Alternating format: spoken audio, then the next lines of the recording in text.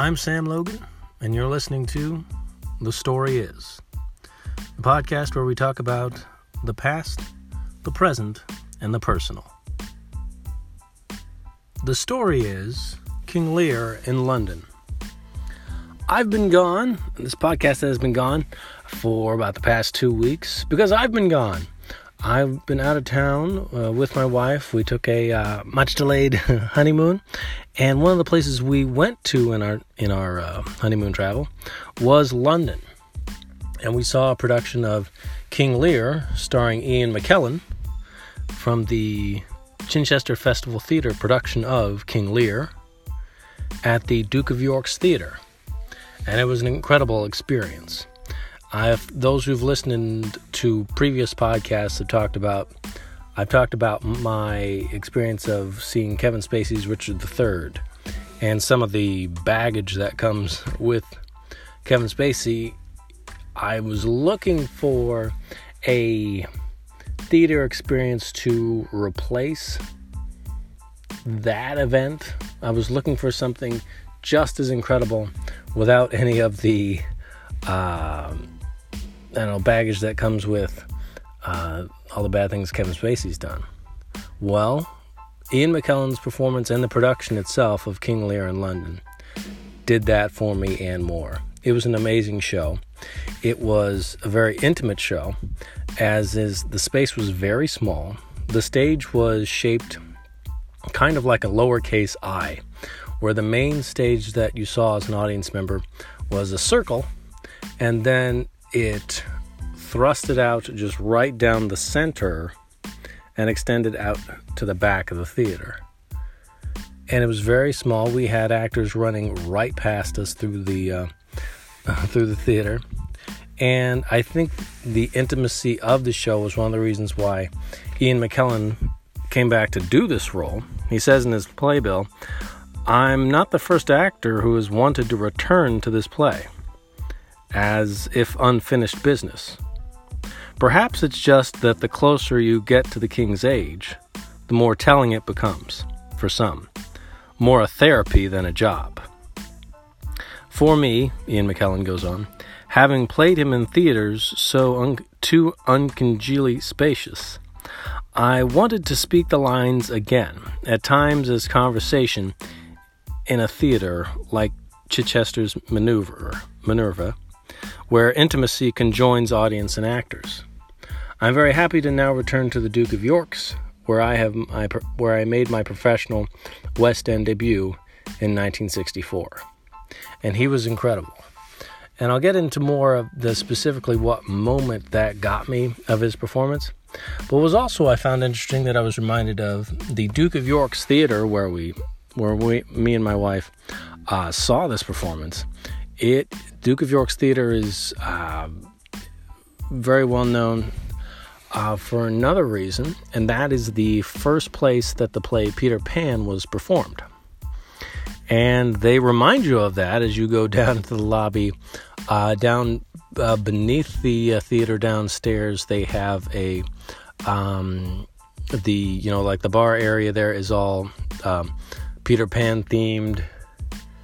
And I think it's the J.M. Barrie bar, I want to say. And has a variety of different quotes from Peter Pan up there. And you even go to the men's room, there's a whole quote from Captain Hook about getting his arm bitten off by the crocodile. I don't know why that would be in the restroom, but there it was.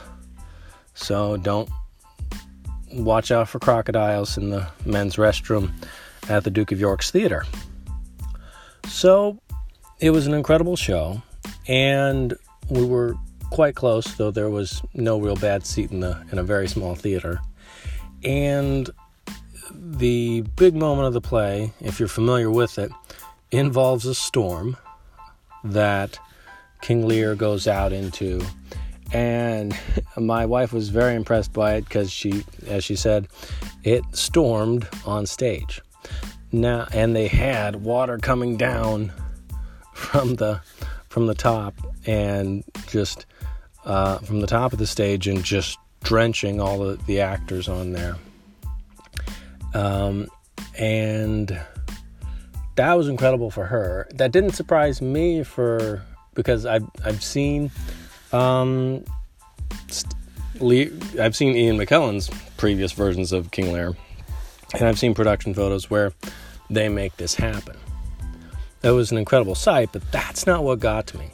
What got to me was later on in that scene, and a specific part of his big speech of raging at the storm, but really not raging at the storm, but raging at his daughters who have turned against him. And he has this amazing moment of clarity in his madness where he's out in this wilderness and in the rain, and that he realizes that as he sees the poor people around him and the homeless, and how he describes poor naked wretches, that he has neglected them. I'm going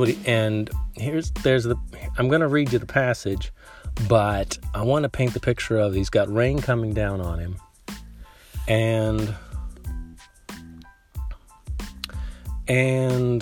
he is, and in the background are the homeless people that he's describing. And he's down on his knees, and he says, "Poor naked wretches, wheresoe'er you are, that bide the pelting of this pitiless storm, how shall your houseless heads and unfed sides, your looped and windowed raggedness, defend you from seasons such as these? Oh, I have taken too little care of this." And the other thing got me was, expose thyself to feel what wretches feel. That got me. That was actually really stuck out to me more than the more well-known beginning where he says, "Blow wind and crack your cheeks," and he's raging. What got me more was his moment of clarity and of seeing people in need. They said he's taken too little care of this.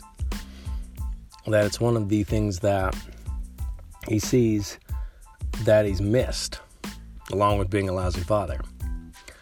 And it was revelatory to me, as I think we can do that when we get sucked into our own bubbles and into our own heads. We need reminding that there are other people in the world that we do need to take care of if we can. That to get into our own heads of so much so that we don't realize the effect that we have on other people.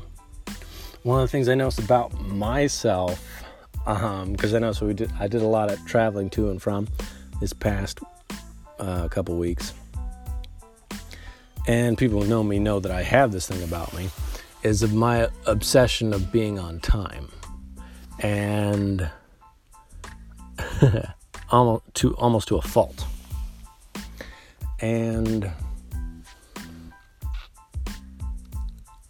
I realized recently, but using really this play as really revelatory, that you can take too little care of if you allow something like being obsessed with being on time for something to unfairly affect the people around you, to where you're just not pleasant to be around. If all you're obsessed with is being on time for something, you can't enjoy the moment that you're in. So even if it may be a positive aspect that you may have in your character, to an extreme, you miss the moment. But I just want to make sure that I am on time. Yeah, but if you don't enjoy the ride, if you don't take care of the moment that you're in, you totally miss out on whatever the event may be. And yeah, I just found that whole production quite powerful, but really for that moment of being, just as King Lear didn't see the need around him until it was too late, until he couldn't do anything about it. Why I tell this story is for myself and maybe anyone else who might need. Sometimes we take too much care of ourselves, and we dive into our own heads, and we don't take care enough of maybe those around us when we can. And when we realize, and then if we wait too long, it's too late. So that is the story I have to bring to you today. I know a short one. But the other thing I have to tell you is that there are many more exciting things to come on this podcast. We have